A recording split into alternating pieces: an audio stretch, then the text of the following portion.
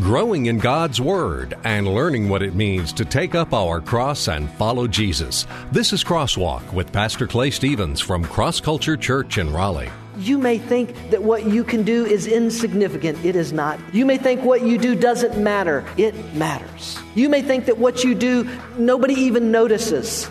Somebody notices. Have you ever gone to a restaurant and gotten bad service? Maybe the person waiting on you had a bad attitude, or maybe they were slow. Maybe they just didn't seem to care about what kind of service they gave. That can be frustrating, can't it? But have you ever stopped to think about your service to the Lord? I wonder if God ever gets frustrated with our service. I know that it's a struggle sometimes in people's lives, even in those of us who perhaps are currently actively serving. Sometimes it's I'm tired or I'm burnt out. I'm Rick Freeman. Welcome to Crosswalk. Today, as we continue our series on discipleship entitled Cross Culture in 3D, So Real You Can Touch It, we come to a very practical discipline that should be a part of our lives as fully devoted followers of Jesus. I'm referring to the discipline of service. Maybe you've never thought of service as a discipline before, but just like the other disciplines we've discussed, service has to be built into our lives, or we run the risk of letting the busyness of life push our service to God out.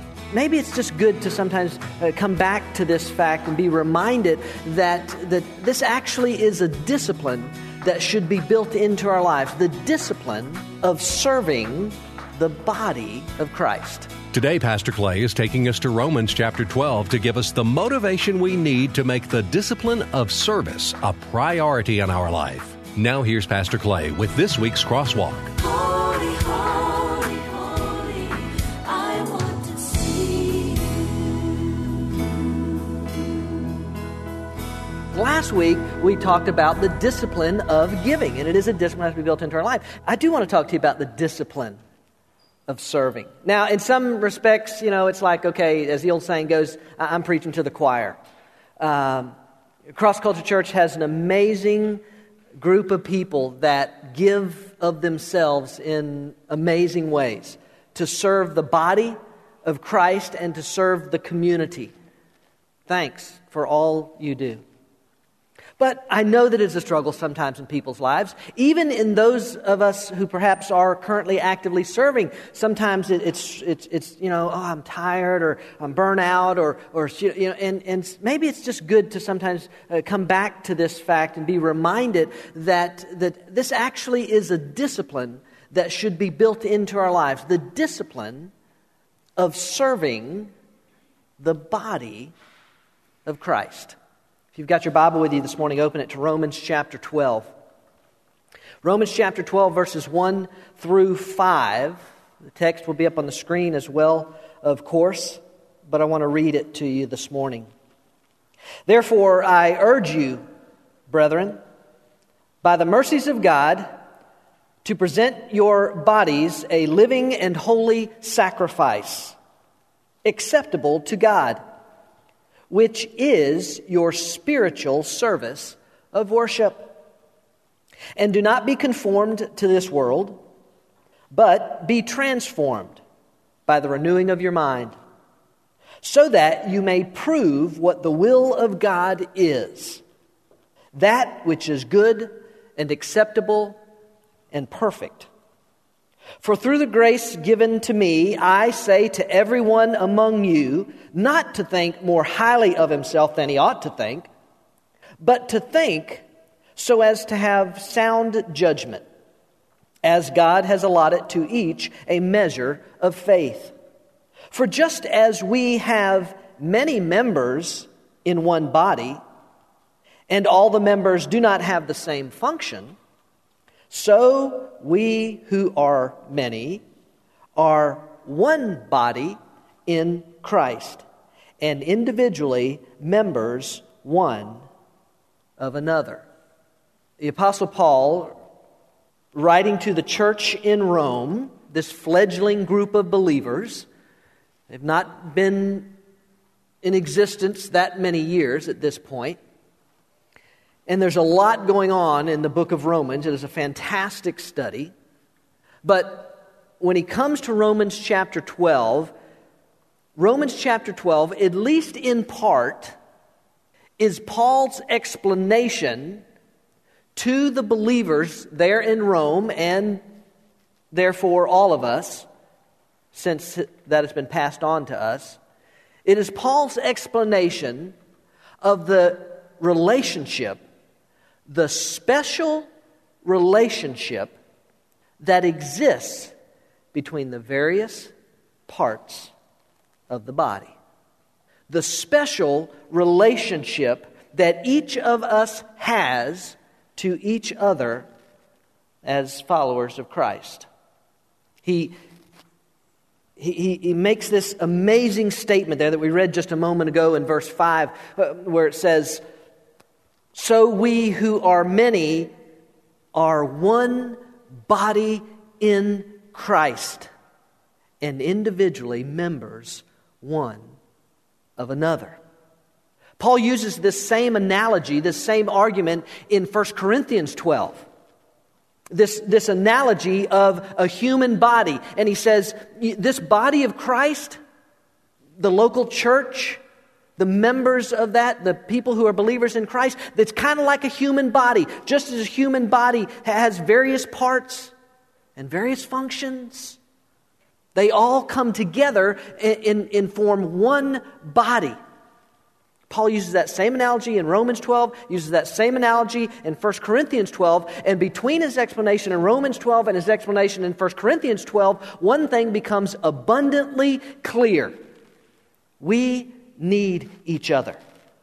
We are a body, and we function together as a body to accomplish the building of God's kingdom and the glorifying of His name. Not individuals, but all of us coming together. And Paul argues, he says, now some parts may seem more prominent than other parts. A nose or an eye or a mouth might seem more prominent than a kidney or a liver. Paul doesn't use those terms. I'm just telling you that's what he says. They may seem more prominent, but every part fits together to form one body and accomplish one purpose, the building of God's kingdom, the glorifying of God's name. We need each other. So, I want to give to you some motivation for service, because maybe sometimes we need some motivation based on Romans chapter 12, real quick this morning, verses 1 through 5. And the first motivation that Paul says here is this: serve out of gratitude for His amazing grace. He starts out with this statement. New American Standard says, I urge you. Various translations say, I plead with you, I implore you, I beseech you. The Williams translation even says, I beg you. That's how he starts this thing out. I beg you.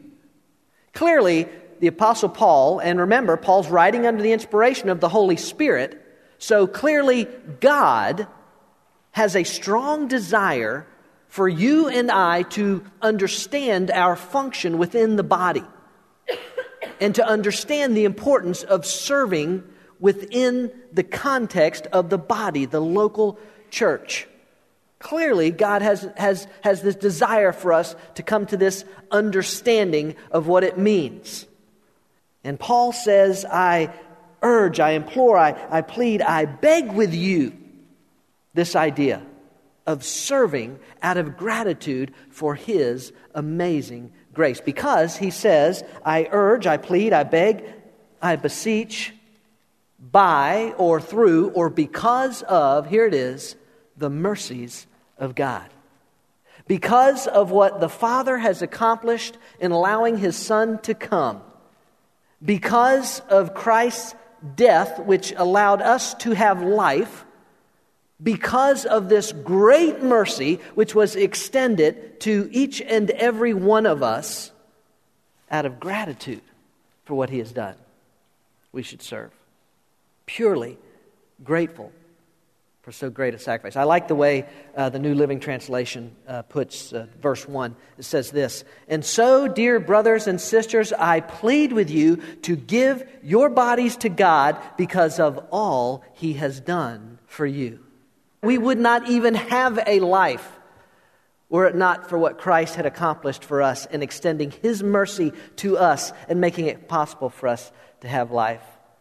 It's because of His amazing grace and the gratitude that we have for that gift that we can serve. How could we not willingly do anything except say, my life is yours. I give it to you because you've given it to me. Serving out of gratitude for His amazing grace. If you're familiar with the Apostle Paul's story, you know that he was hardened against followers of Jesus. He was at least partially responsible for the stoning of Stephen.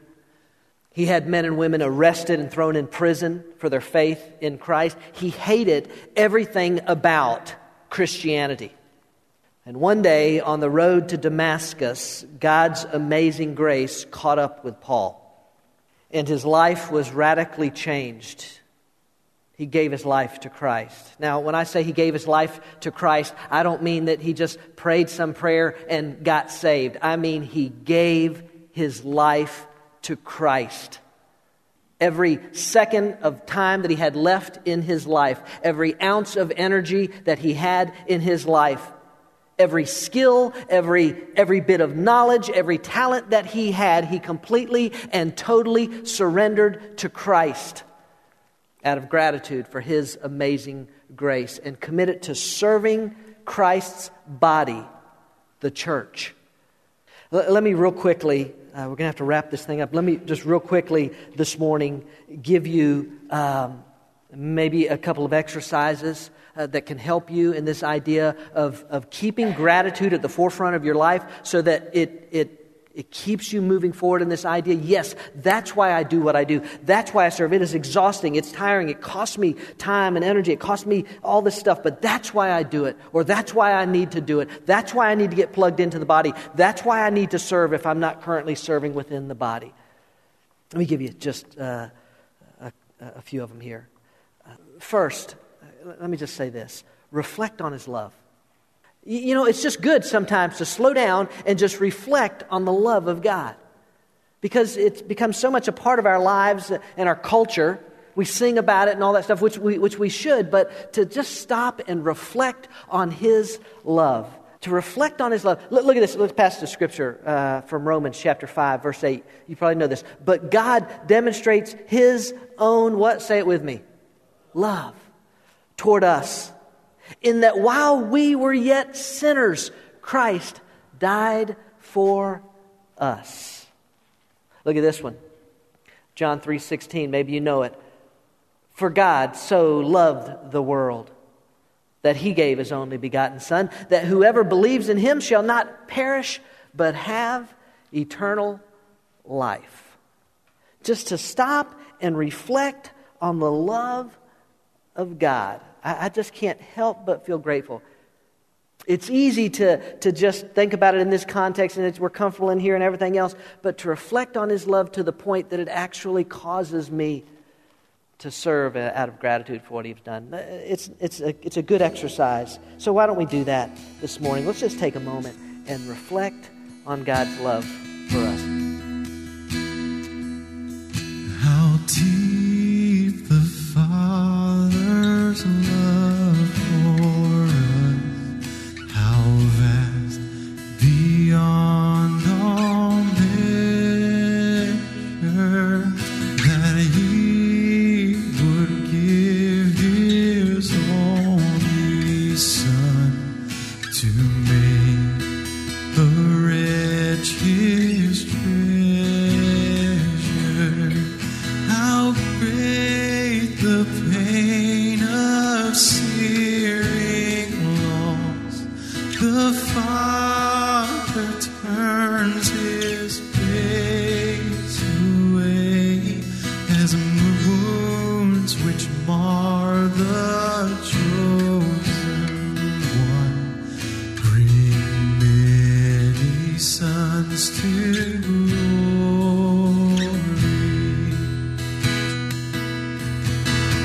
Come on, join us.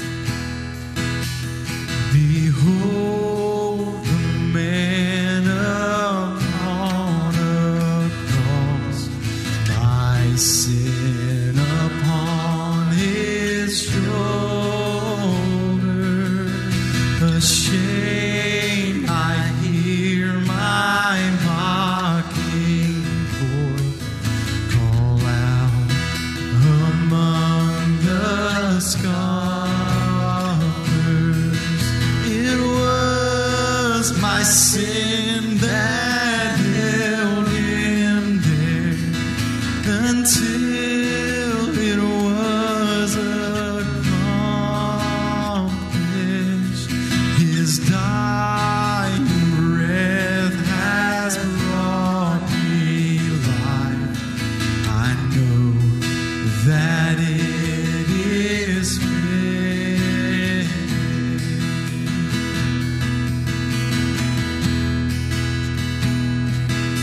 And I will not boast in anything, no gifts, no power, no wisdom, but I will boast in Jesus Christ, his death and his resurrection.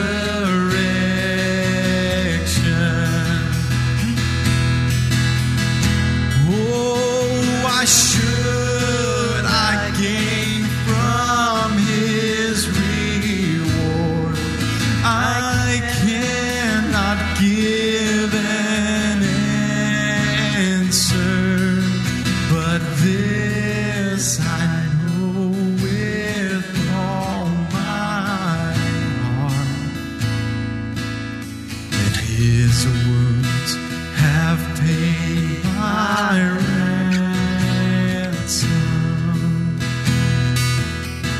But this I know with all my heart, his wounds have paid my ransom.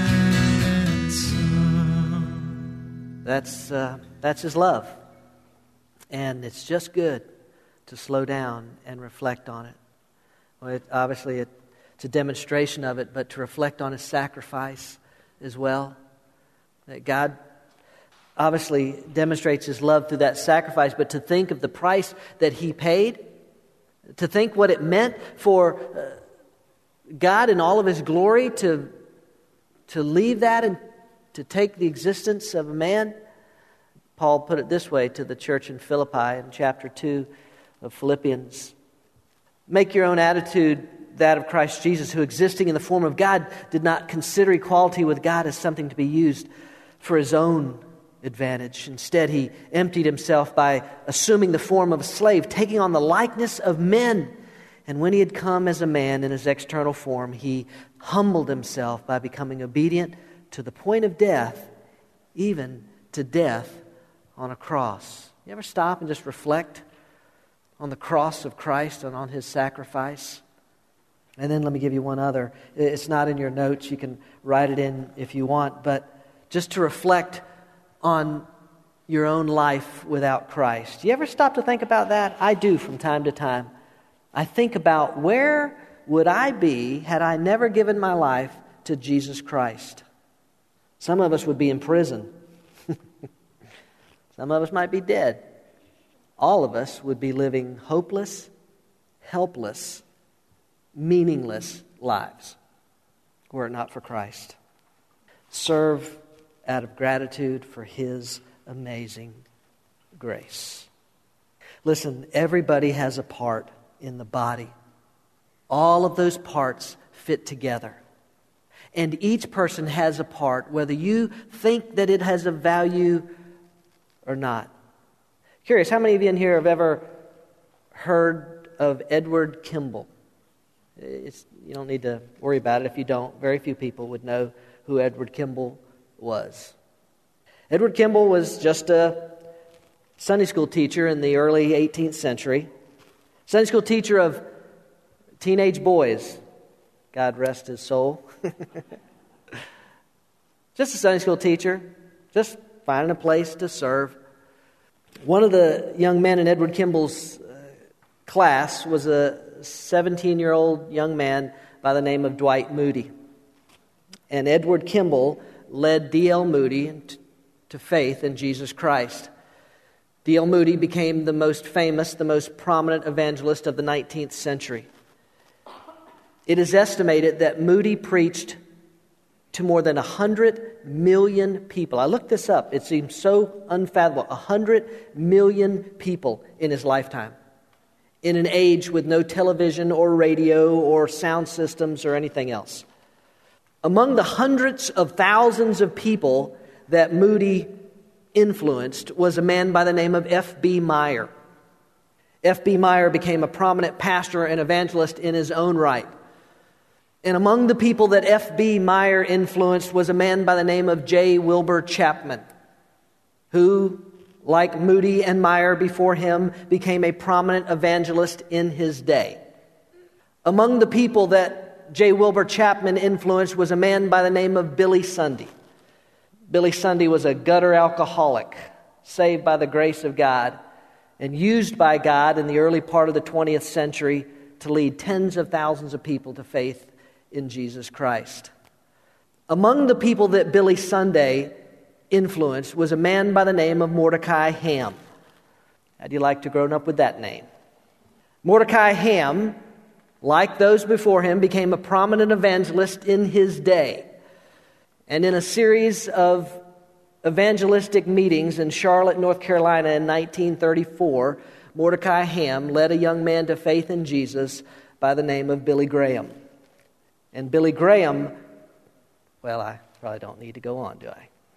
I was thinking about this. I wonder if there's anybody in here or anybody in here who has a parent or grandparent that possibly came to faith in Jesus Christ as a result of a Billy Graham crusade. Because if you do, you owe your spiritual heritage to a man named Edward Kimball.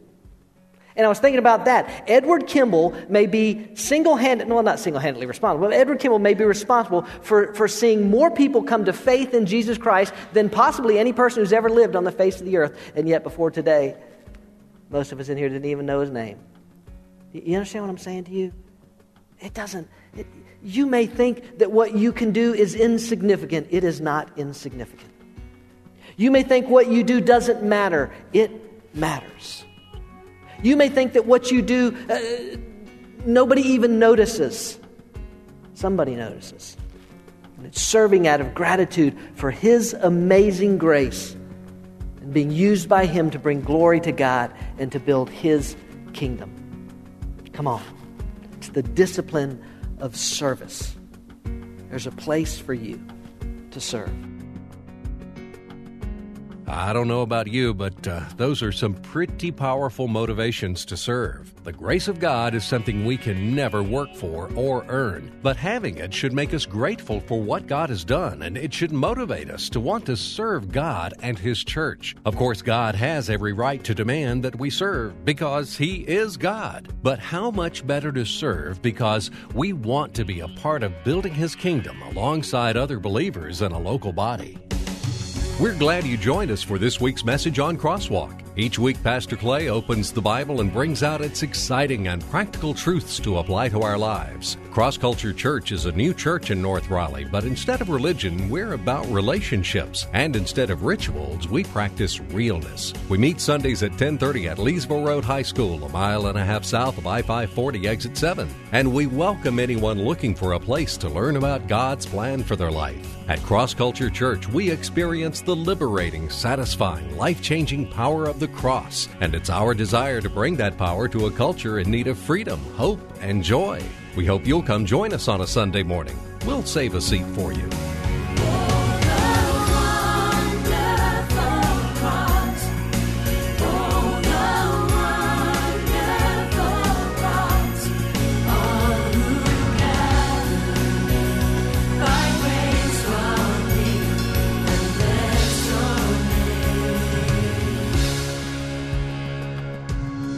Cross Culture Church, a new church for people like you. Learn more about us, who we are, what we're about, what we do, and what we believe. Visit us online at crossculturelife.org. Cross Culture Church, taking the cross to our culture and taking our culture to the cross.